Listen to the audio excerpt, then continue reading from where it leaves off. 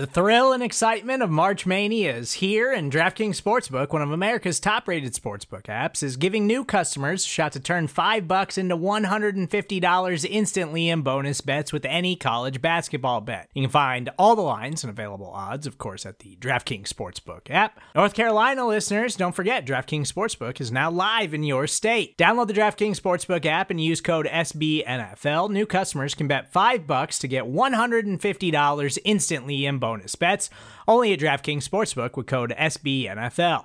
The crown is yours. Gambling problem? Call 1-800-GAMBLER, or in West Virginia, visit www.1800gambler.net. In New York, call 877-8-HOPE-NY or text HOPE-NY. In Connecticut, help is available for problem gambling. Call 888-789-7777 or visit ccpg.org. Please play responsibly on behalf of Boot Hill Casino and Resort. 21 plus, age varies by jurisdiction. Void in Ontario. Bonus bets expire 168 hours after issuance. See dkng.com/bball for eligibility, deposit restrictions, terms, and responsible gaming resources.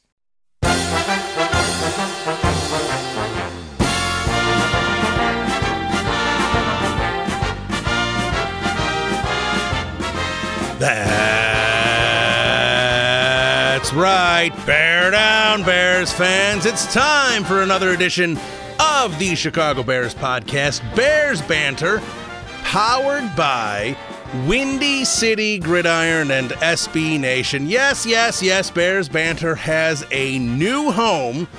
First, let me just take a brief time out here to thank Jeff Hughes and the Bears blog. Spent the last 6-7 months over there. The podcast has been a little nomadic here in 2019. It's its third home in 9 months, but I wanted to thank the Bears blog. Enjoyed being over there, but opportunity knocked with Windy City Gridiron, and when opportunity knocks, sometimes you just need to open the door. Very excited to be a part of a very talented staff that Lester and everyone has put together. So very pleased to be a part of Windy City Gridiron. The podcast will be here hopefully permanently, but at least for the foreseeable future. So very excited about that. But we have some things to discuss on today's podcast, and we're going to do that here shortly with Aaron Leming. He of Windy City Gridiron, he of the Blitz Network, he of Bear Report. You can find Aaron just about everywhere because Aaron is the king of Bears Twitter, and very excited to have him aboard. That's going to be his third appearance on this podcast.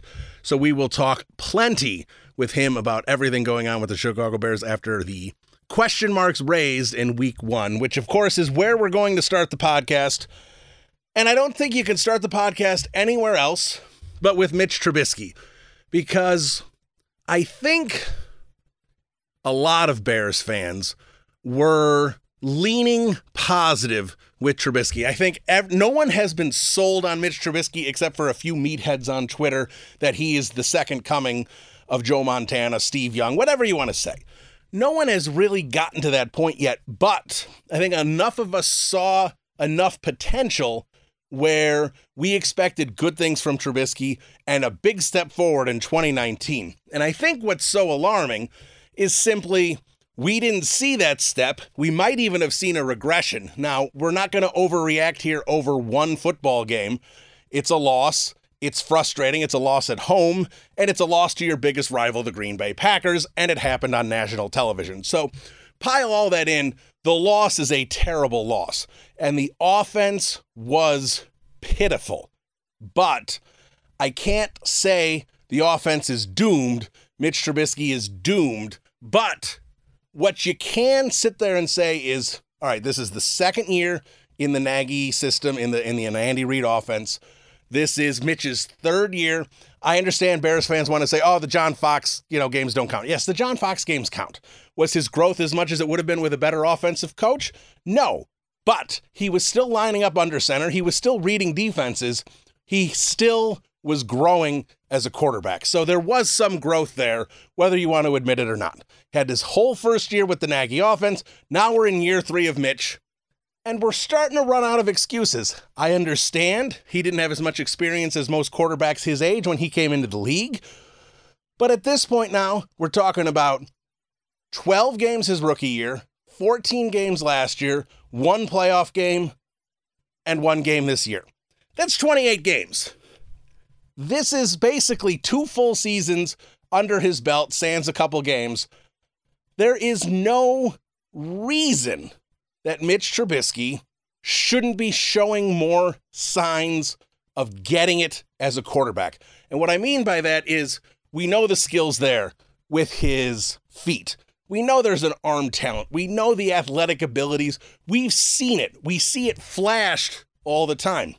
But what the issue is grasping the offense, pre-snap reads, making the right decisions, progressing through his receivers as the play develops, and we're not seeing enough growth there. And I think a lot of us gave him a pass because he was learning a new offense and he was behind the curve anyway because of the lack of experience at North Carolina. But now there are no excuses. These have to happen. Now, when I first watched the game, I'm like, let me watch the All-22 and see exactly what was going on. Now, I managed to do that. And in the first half, where I was just throwing my hands up, what is Nagy doing? What is Trubisky? I just was so frustrated.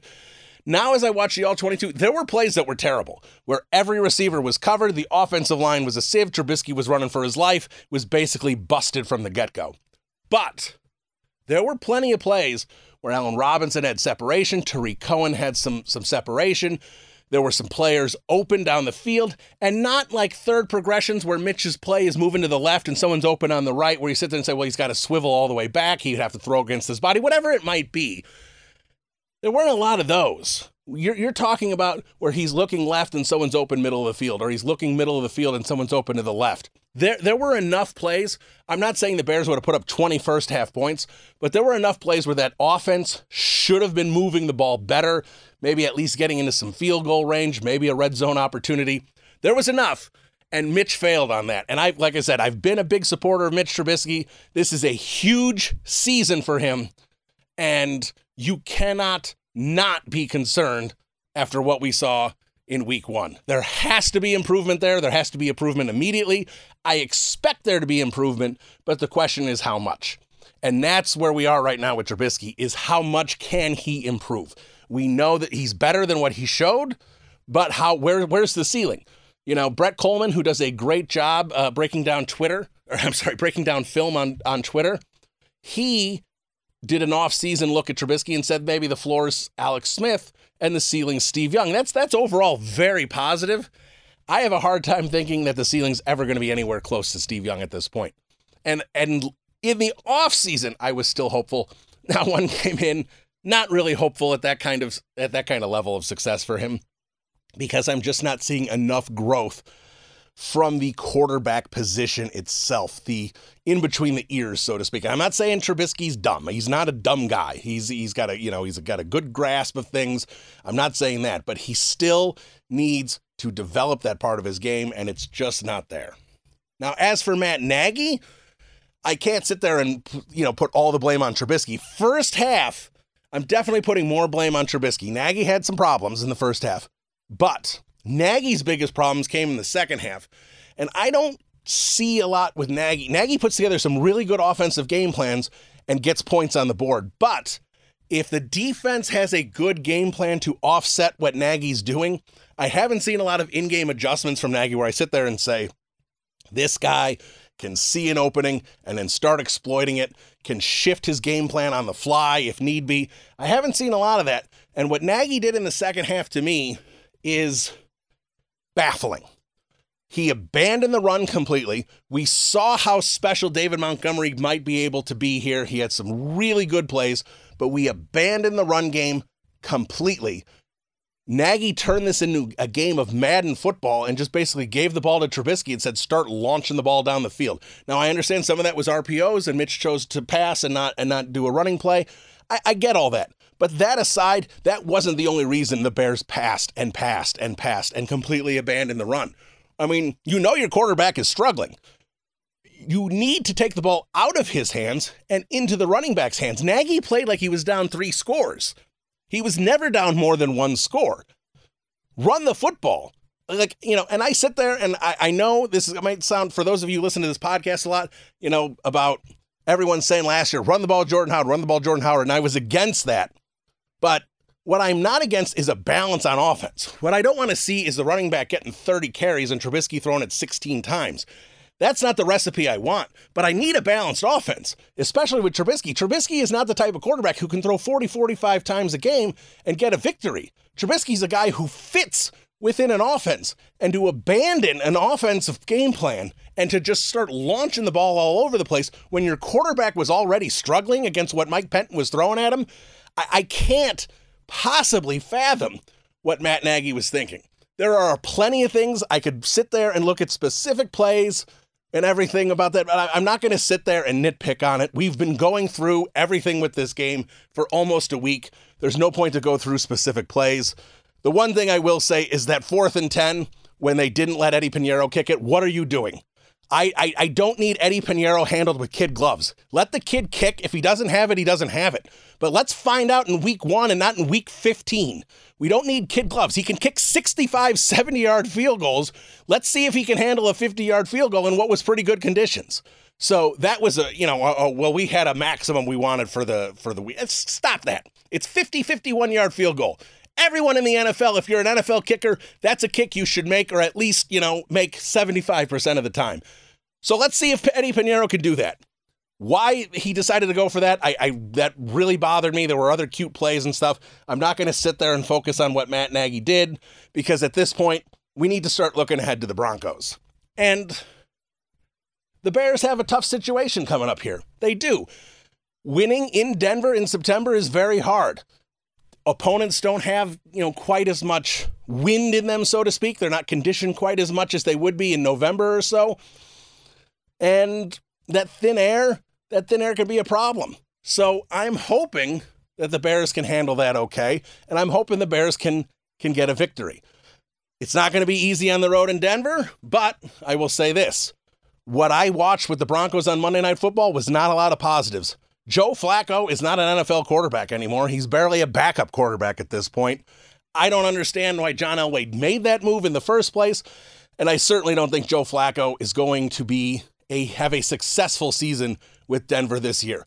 That puts Vic Fangio in a tough spot, but I will say this about Vic Fangio. His defense against the Raiders didn't look particularly good either. Now, you want to say chip on their shoulder, they're going to want to rebound at home? That may be true, and I'm sure they're going to want to do that, but at least the Bears have some tape that they can look at, that Nagy can look at and be like, what were the Raiders doing that was successful against Vic Fangio's defense? And he can mold that into what he does and hopefully get a good game plan against Vic, because we know Vic's going to have a good game plan against Trubisky.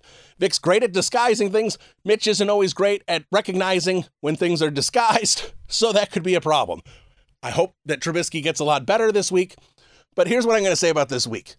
Even if the Bears lose, and 0-2 is a horrible start, and I understand all the stats about 0-2 teams not making the playoffs. But the reason those stats exist is because most of the time teams that fall to 0-2 are not good football teams, and that's why they're on their way to going 5-11.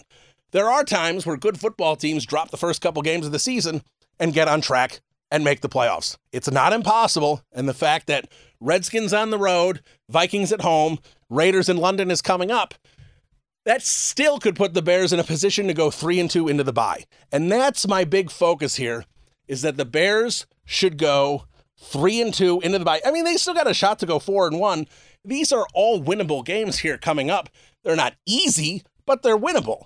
They're not sitting there with that brutal, at New England type game where you sit there and go, that's a loss. So they're winnable games. So the Bears need to just focus. And if they go 3-2 into the bye, I don't think anyone was sitting there going, the Bears are going to be 5-0. I'm sure most teams, most players, most fans were hoping for 4-1. But I think most fans would accept 3-2 as a reasonable start to the season. So that's all I want for the Bears here. Let's go 3-1 in the next 4 games, get to the bye at 3-2, regroup, and go from there. Now that's my thoughts on the game. But let's get some thoughts from someone who knows a lot more about football than I do. He is Aaron Leming, like I said, beginning of the podcast, Windy City Gridiron, Blitz Network, and of course, Bear Report. And he joins us now. Aaron, Bill Zimmerman, how are you? Doing good, man. I'm definitely glad you're with the Windy City Gridiron crew now. I think it's been a little bit in the making, so I'm happy for you. Yeah, I'm very excited, and I wish I could be as excited about the Chicago Bears football team as I am right now about Windy City Gridiron, but obviously that was a brutal loss on Thursday. I don't want to just sit there and nitpick at it because I know, it's been almost a week and there's been plenty discussed about what we've seen already, but we can't ignore it. So let's start with where I think we need to start, and that's Mitch Trubisky. I've been a big supporter of his. I think all of us who have been supporters of him expected a big jump this year. And what we saw in week 1 is not exactly foreshadowing for a big season.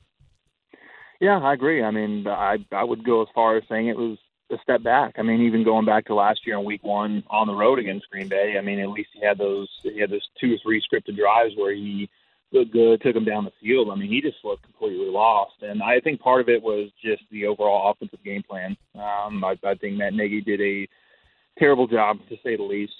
Didn't establish a run game at all, threw the ball or attempted to throw the ball over 50 times. Offensive line play was bad. But at the same time, I mean, just because all that happened doesn't mean that we can't say that Trubisky was bad, because he was. He missed multiple throws, even some of the throws that he did make, like David Montgomery over the middle of the field. I mean, it's one of those things where if he actually leads him instead of putting the ball about 8 or 9 inches higher than it should have been, and him having to jump up and catch it and then fall down, I mean, that's probably a bigger game right there. So I think a lot of it's confidence. I mean, we're still talking about the same things over and over. I think part of it's mental. Obviously, part of it's mechanical, especially with footwork, hips, all that. I mean, it's just more of kind of the same thing. I mean, it's not to say that he can't improve and become the quarterback we were all expecting him to be in year 3, but I mean, it's not a good start, to say the least. And I think that there's still enough concerning signs where I think people can at least be justified. Obviously, I'm not saying he's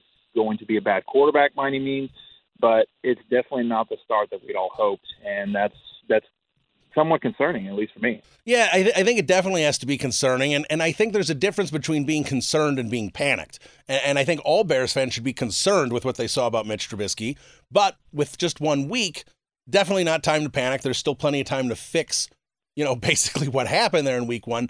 But what I'll say about Trubisky is there's been plenty of quarterbacks in the past where accuracy hasn't been great for them, but they go on to phenomenal careers. Brett Favre could thread a needle, but at the same time, he had plenty of balls float on him. Donovan McNabb, not that he's a Hall of Famer, but he had a very good career, not very good accuracy. Michael Vick, I know his athleticism is the next level, accuracy problems for him. So I think Trubisky can get around the accuracy issues if he never can thread a needle. I think the Bears will be okay if they have a good offense around him and everything.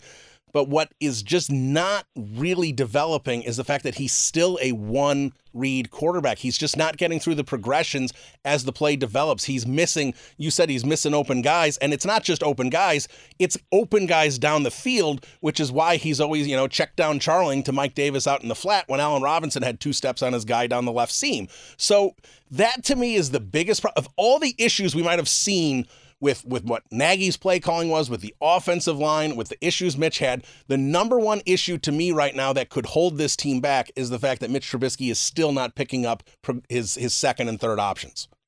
Yeah, and that's obviously a big concern. I think that kind of comes with the mental processing, whether that's him simply not being able to handle the moment in terms of, coming into a big game like week 1, whatever it may be. I don't know. I mean, it's one of those things when you like you pointed out, you're watching him and he's locking on to either one receiver or one side of the field. And it's so predictable. It's something that even on the broadcast, when I'm getting all 22, even on the broadcast, we're seeing his eyes aren't moving. I mean, it's the same thing too often. And to me, for as much as Matt Nagy sat there and talked about how much he knew this offense, how in control he was, it's like, to me, that screams that he doesn't know the offense, because if he did know the offense and he would be able to go through his progressions, he would be able to find the right read. And like you pointed out, there was multiple times where he's locked on to one guy and you're looking over on the other side of the field and there's at least 1 or 2 receivers wide open. And I mean, that is going to be a bigger issue than anything, just because it's going to be easier for defenses to play that. And it's like the Packers defensive backs talked about it. Adrian Amos knew exactly what the Bears were doing on the interception on third down in the red zone like that. Those are the concerning parts. And I think a lot of it's mental processing, because it's like pre-snap, I think he knows exactly what he's looking at. He's got Matt Nagy to help him out. He's got the offensive line to help him out. But when it goes post-snap and when he's actually going through his progressions, I think is a bigger issue. And it's weird because it's only at times. There's times, I mean, last year we saw, especially towards the end of the season, whether that be the Packers game, the 49ers game, the Vikings game, there was multiple games, even the second half of the Eagles game, the playoff game, where he was seeing the field really well. He was going through his progressions. He was taking his time. So I don't know. I don't know whether or not it's simply him not understanding or whether it's simply him panicking or not being as comfortable once the game actually gets started up until, the fourth quarter where all of a sudden they get in a, hurry-up offense. I think the big thing is if he can get out of his own head, I think, and again, moving forward, I think kind of the way to get him on track is going to be a lot of quick strike, short to medium throws and just kind of getting him in some sort of rhythm to where he establishes that confidence because he seems like he's still, at least mentally to me, he still seems like he's on the level of like a rookie or a second-year player. Last thing on the game, and obviously last year Bears go 12-4 and lose week 1 to the Packers. I understand that one was on the road and this one was at home, but the road versus home aside, what I would say, and I'm going to ask you here to try and help me pinpoint it. Last year, and look, that loss, the way they blew it in the fourth quarter, that was a brutal loss, especially with how positive things looked in the first half. But to me, the loss this year, and maybe it's expectations coming into the season, the loss this year is more alarming and more concerning than the loss was last year. And again, with Trubisky, he stunk last year. That second half against the Packers was terrible. So it can't just be how Trubisky looked, but I don't know what it is. There's something about this loss that's far more alarming than last year's week 1 loss, and I can't put my finger on it. I think it's absolutely expectations. I think going into last year, obviously they got Khalil Mack. They made a bunch of moves in free agency. They had a really good draft. I mean, I think most of us were expecting them to be vastly improved, but I don't think anybody expected them to go 12-4. And then this year, it's like they're coming off a 12-4 season. I think a lot of people can at least make the argument that the roster stayed the same, if not got a little bit better, just because they expected development from multiple players. But and then you come in and it's like, especially the offense. I mean, that's been the storyline all offseason outside of the kicker is the offense has to take the next step. Everybody thought that the offense would take the next step. This is not 101, it's 201, all this stuff. And then they come out, they score 3 points. They had multiple penalties. They had a situation where they were 1st and 40. I mean, it was just ugly. And it's not to say that the Packers played much better because they really didn't, but I think it was more of the expectations of the Bears are supposed to be a Super Bowl contender this year, and they come out and they score 3 points against a division rival at home for their 100th anniversary, and they open up the season on national TV, and that's the product we get after waiting 8 months. I think that was more of the disappointment. And here's the thing: if they win the next 2, 3, 4 games, then we're going to look back at week 1 as an anomaly. But unfortunately, all we can do is live in the moment right now and wait for that next game. So I mean, here we are with the reactions. Offensive line, concerned at all, or do you think that was just rust? I'm not overly concerned. It seems like a lot of the offensive line seems to start off a little slow anyway. And I think part of that is definitely on Trubisky as well, just not processing. I mean, there was multiple times where he could have got rid of the ball faster than he did, and he didn't. So, I mean, they've invested too much on that offensive line for it to all of a sudden kind of fall apart, especially with Harry Hiestand. I think they'll be fine. I mean, the tackles have always been average, right in there. I mean, depending on Bobby Mass is always a little inconsistent, but I think it'll all get figured out. And I also think that we can't underrate just how good of a defensive front the Packers have now. I mean, they got the Smith brothers in there, and they made some moves, and Mike Pettine's an aggressive defensive coordinator. So I'm not going to put too much concern in the offensive line yet, but I mean, clearly they have to have a better performance than they did in week 1. All right, now moving ahead to week 2, and with all the issues Nagy had, the one thing that just bothered me, and look, I know Matt Nagy loves different looks, different personnel packages. I get that's part of the Matt Nagy offense, so I understand that. But at the same time, if you want an explosive offense, you need explosive players on the field. And the Bears have explosive players between Allen Robinson and Tariq Cohen, David Montgomery, Anthony Miller, and yet we saw a lot of Mike Davis. We saw a lot of Cordarrelle Patterson, who has some explosion in him too. I'm not saying he doesn't. But those top playmakers for the Bears, I think, there's so many different personnel packages. They were barely on the field together. And when they were on the field, those were the packages that gained the most yards. And when a lot of the Mike Davises and a lot of the, the Ben Bronikers were on the field, we saw a lot less yards per play. So moving ahead to the Broncos, I'd like to see Matt Nagy have a lot more of his top playmakers on the field and get cute a lot less with packages. I'm right there with you. I mean, just looking at the snap counts alone, I mean, you've got, obviously Trey Burton wasn't out there, and I think that's a bigger value than maybe some people give him credit for, even just being on the field. But I mean, you look at it, Anthony Miller had, I think it was 23% of the snaps. David Montgomery was under 50%. Anthony Miller there's 5 active receivers, and he had the least amount of snaps out of the 5 receivers, and that's not even including Tarik Cohen. Obviously, Tarik Cohen needs to be on the field. I think he was on the field for about 70% of the time, but it's just a situation like you pointed out. I mean, you traded up and you spent a second-round pick on Anthony Miller. Anthony Miller needs to be out on the field more. I understand he was injured, but you got to get it figured out. I mean, he's got to be on the field. Personally, I think he needs to be on the field more than Taylor Gabriel, but again, I think the big point, at least for me, is David Montgomery's got to be on the field. You didn't just trade up in the 3rd round to get the guy to play him. I think it was 46 or 47% of the time. I mean, that doesn't even make any sense. And especially it seemed like every single time he touched the ball, there was positive plays. And that's not to say that Mike Davis isn't a good player, but Mike Davis is Mike Davis. There's a reason that he got $5 million over 2 years of free agency. I mean, or $6 million or whatever it was. I mean, either way, it wasn't much. And the reason is because he's not a top end running back. And with a guy like David Montgomery, they gushed all offseason about him. He can catch the ball. He can pass block. I mean, obviously there's going to be some work there because he's a rookie. He's an extremely good runner with extremely good vision. He fits the inside zone scheme that they're trying to run. I mean, there's multiple things that he fits. So get him out on the field. I mean, let the guy play. I mean, having 7 total touches and under 50% of the snaps doesn't really make any sense. And again, it's all about fit. You can't sit here and say, okay, well, we traded Jordan Howard because he didn't fit the offense.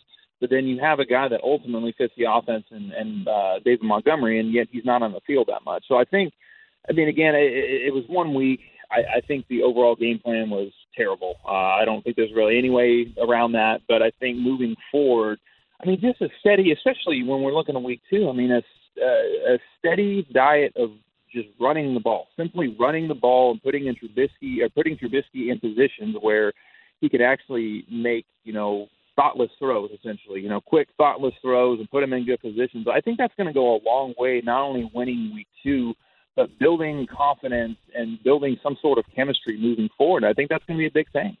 All right, a couple more with Aaron Leming. Twitter is at Aaron Leming NFL. Before we let him go, appreciate him hopping on the podcast. Let's jump over to the defensive side of the ball. We've been focusing a ton on the offense. Defense, look, anytime you hold Aaron Rodgers to 10 points, you sign up for it every time and just assume the offense is going to be able to score 13.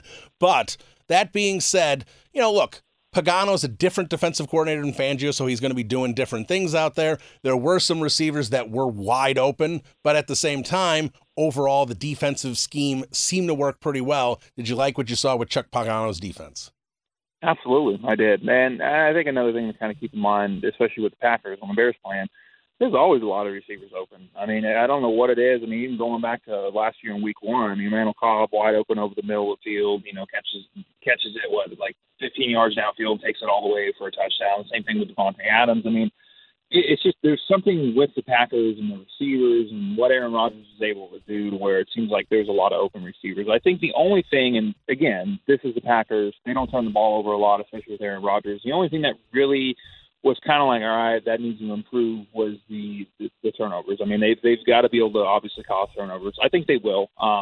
But, I mean, the defense overall, at least to me, looked more aggressive. I think the biggest issue that I had the entire game with what Chuck Pagano did, and it was one drive and it resulted in the touchdown, was what the hell was Deion Bush at on the field? I still don't understand that. He's provided no explanation. He's been asked twice. He's given no explanation. I don't understand that. I understand that Chuck Pagano wants to rotate, especially his front 7 guys. I understand that. He did a lot of rotating between Roy Robertson-Harris, while Nichols was getting in the mix, obviously, with Akeem Hicks. I think I saw Isaiah Irving out on the field a decent amount. Aaron Lynch, the same thing. I understand that. But when you're talking about defensive backs and especially safeties, especially with a guy like Aaron Rodgers, I don't want Deion Bush out of the field. I want to see Clinton Dix, who you just gave money to and you're expecting a bounce back year from. I want to see Eddie Jackson. I want to see Kyle Fuller. Prince Amukamara. Those are the guys that I want to see. So I understand it, and I know that they're going to use a lot of defensive backs. I was just hoping that when they use those defensive backs, it wasn't going to be pulling starters off the field that had range, because unfortunately I think that Deion Bush being out on the field for that series, I mean, he was targeted on both the big plays that they had, whether it was the big catch down the field when God knows what he was doing, and then obviously the touchdown to Jimmy Graham where he was just flat-out bullied. That would probably be my only concern, but, I mean, in terms of aggression, just the way that Roquan Smith played, the way that the front four played as a whole, I mean, just getting to the quarterback and the different things that they were able to do, I mean, that was a lot of fun to watch. So I'm not remotely concerned about the defense. I'm just hoping maybe Pagano, this is kind of a lesson learned from him. Like, don't pull your starting defensive backs out. If you want to put other defensive backs, that's fine, and nickel and dime situations, but don't pull your starters out. Yeah, I completely agree. The Deion Bush thing was probably the most baffling thing for me that I saw defensively.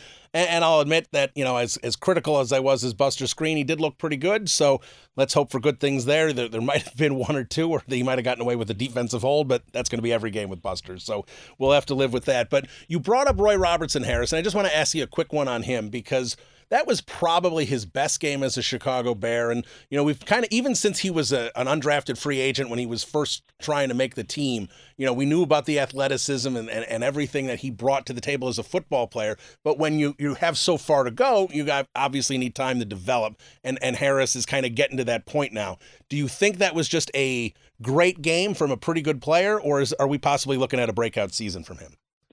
That's a good question. I think, he had, maybe not to that level, but at least last year he had a few games where it was like, oh wow, this, you could definitely see the development, and it's going to be interesting because when you look at him, the Bears kind of got lucky with putting him on. I think it was the non-football injury list, or whatever they call it, the NFI, in his technical rookie year, where they didn't actually have to use a year of service on him. So he's actually only going in the third year. He was an exclusive rights free agent this year, which means he's going to be a restricted free agent next year. So, worst case, it's going to cost him an extra $1 million. They'll put a second-round tender on him, and they'll have him for another year. But I don't know whether he's going to be that, the breakout guy just because of how well they rotate. And it seems like almost every game, at least last year, and I guess we'll see what happens this year, where it seemed like there was a different guy breaking out. Roy Robertson Harris had a few good games. Bilal Nichols had a few good games. There were just moments for multiple guys on the defense. So I'm not going to get too carried away yet. And it's kind of the same thing as Leonard Floyd, where he plays really well against Packers. I want to see, especially with a guy like Roy Robertson Harris, I want to see him follow it up with other games. And it's going to be interesting because they have a lot of talent on the defensive line. And again, this is probably not going to be a player that they can afford to keep long term, but if you can get 2 years of high-level production out of him, and even if you have to slap a first-round tender on him and maybe you end up trading him, I don't know. But, that would be an excellent development, and especially for a player that the Bears had value pre-draft coming out of, I think it was UTSA, if I remember right. It was UTSA or UTEP, one of the two. He came from one of the smaller Texas schools, and they really liked him coming out, and, he's made the transition well from outside linebacker to defensive line. So, that's already kind of a win in the book of pace undrafted free agents anyway. Yeah, I think it was UTEP, but yeah, you're right. And, we've seen a lot of good things, and hopefully that'll continue in the defense overall. So last thing for you, let's look at this Broncos game. After the Bears lost that game, knowing how good Denver is at home, especially early in the season with the thin air and the big home field advantage, I almost basically chalked the game up as a loss. But after watching the Broncos on Monday Night Football and Joe Flacco confirming to me how trashy he is at this point in his career, it just is the fact of what it is. Vic Fangio, I don't think the defense is going to be as bad as it was against the Raiders, but I do think Vic Fangio's got some issues as a head coach. He just seems a little lost out there. I don't want to be overly critical of him because I'm a fan of Vic's, but and I heard some things from some other people that the head coach itself, I think Vic might have thought that it was one coach coaches offense, he coaches the defense, and he's got to do a couple press conferences, and that's basically the only thing that's different from what he did in years past. But I think he's learning that the head coaching job is a bigger job than I think maybe he even expected. So maybe the Broncos might be struggling still heading into week 2. I don't think this is a must-win game because of the games coming up after that being winnable. Are you looking at this as a must-win game, and do you think they can pull it off? I'm not looking at it as a must-win game. I mean, I think we mostly know the history behind going 0-2 and how I think it's right around like a 15% chance of teams make the playoffs. But again, I think a lot of that's situational. I mean, look at the Seahawks last year. The Bears put them at 0-2. Seahawks made the playoffs last year. I mean, it's a little bit different of a situation. I still think that the Bears are a good enough team to be able to overcome it. Obviously, it would be ideal for them to get a win. But if they don't, the one thing to kind of keep in mind with this is it's a non-conference game. So at least in terms of tiebreakers moving down the line, if they finish, let's say 9-7, 10-6, that should work in their favor. But I mean, it's going to be a tough game. It's one of those. I mean, the Broncos look bad, the Bears look bad. I really like Vic Fangio. Didn't really think he was going to be a very good head coach to begin with, just because. I mean, there's, at least in my mind, that there's a reason that a guy is that good of a defensive coordinator, that good of a coordinator for that long in general. And, I mean, that was his first interview outside of the team that he was coaching for. And I think that's something to kind of keep in mind. I mean, with San Francisco, as soon as I'm drawing a blank on the guy's was it Jim Tomsula? Was it Jim Tomsula? Yeah, Jim Tomsula. He got the job over Vic. Yeah, so he got the interview there before Tomsula got the job. And then, the same thing when John Fox got fired, he got, kind of a courtesy interview. But, I mean, that was his first actual interview from an outside team with Denver. And, I mean, not to be a jerk, but look at what Denver's done lately. I mean, look at what John Elway's done lately. I mean, outside of Peyton Manning, I mean, obviously they got a Super Bowl, but outside of Peyton Manning, it's like, what have they really done? And so I don't know. I've always been somewhat skeptical of that move. I mean, great for him. I'm glad he's finally getting the opportunity. But in terms of the Broncos, I don't think the Broncos are going to be a good team. But again, like you pointed out, when you're looking at the defense side of the ball for the Broncos, they may not have a lot of depth, but they still have Bradley Chubb, they still have Von Miller, they still have Chris Harris, Kareem Jackson. I mean, they got some talent there. But again, Vic Fangio knows the Bears' offense. But I think really what this comes down to is I always side more with history in terms of what the Broncos have done. They're like 53-8-1 or something like that over like their last 62 games at home since like the merger or whatever it was. It's some random number. Point being is usually those numbers stick for a reason. Usually the Bears aren't ones to beat out the odds. So if I had to lean one way or another, I think that, there's a better chance that the Bears could lose this game. I think it's a very winnable game for the Bears, and by any means, I don't think that the season's going to be over, even if they go to 0-2, just because I still think that they can go 3-2 into the bye. But obviously, it's a big game. Hopefully, they can win it, because I don't know if I can deal with another week of craziness on Twitter and my mentions, on my timeline, all that fun stuff. It's like, it was a loss. It sucked. I was irritated. We all vented. Everybody kind of got it out of the way. It's now Wednesday, and I'm still getting stuff from my mentions that it's just like, dude, there's still 15 games to go. This is a good team. Like, let's just wait it out a little bit. Yeah, I'm with you. I think 3-2 is the goal right now. So whether the loss comes against Denver, the Redskins, Minnesota, even in London, they should beat the Raiders, but those games in London are weird. You never know what happens with those games. As long as they're 3-2 headed into the bye, I'm going to be at least comfortable going into the second part of the season. So there he is, Aaron Leming at Aaron Leming NFL, Windy City Gridiron, Blitz Network, and Bear Report. Aaron, thanks so much for jumping aboard. Yeah, absolutely. Thanks again for having me on, man. All right, there he is, Aaron Leming, the king of Bears Twitter. See, now notice what I did is I said king of Bears Twitter at the beginning of the podcast and after he's already gone, because Aaron is very humbled and Aaron doesn't, will poo-poo that basically immediately because he doesn't like getting compliments. So Aaron Leming, there he is. He's a great follow at Aaron Leming NFL. I'm sure you all follow him already, but if you don't, go ahead and do that immediately. So let's wrap up Bears banter here, because Aaron had a lot of good points, and I think we're at a point here where most Bears fans are kind of on the same page. Trubisky needs to improve. Nagy needs to get better with his play calling and his game plan. Defense needs to continue what it's doing and cause more turnovers, but still be the defense that we know it is.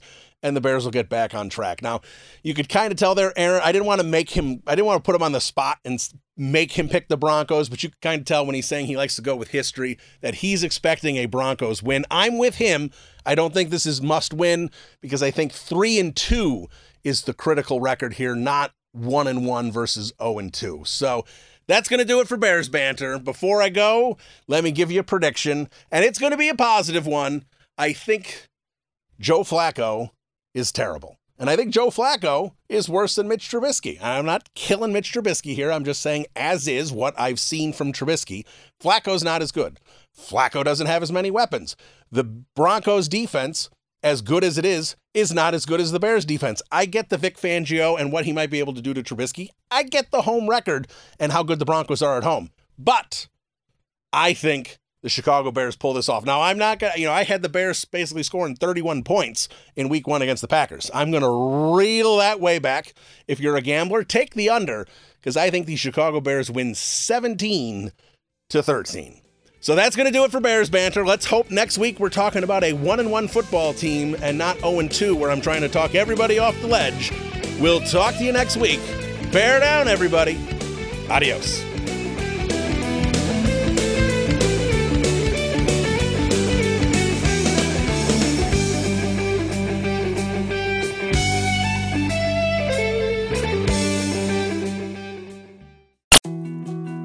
More to-dos, less time, and an infinite number of tools to keep track of. Sometimes doing business has never felt harder, but you don't need a miracle to hit your goals. You can just use HubSpot, because their all-in-one customer platform can make growing your business infinitely easier. Imagine this: high-quality leads, fast closing deals, wildly happy customers, and more benchmark-breaking quarters. It's not a miracle, it's HubSpot.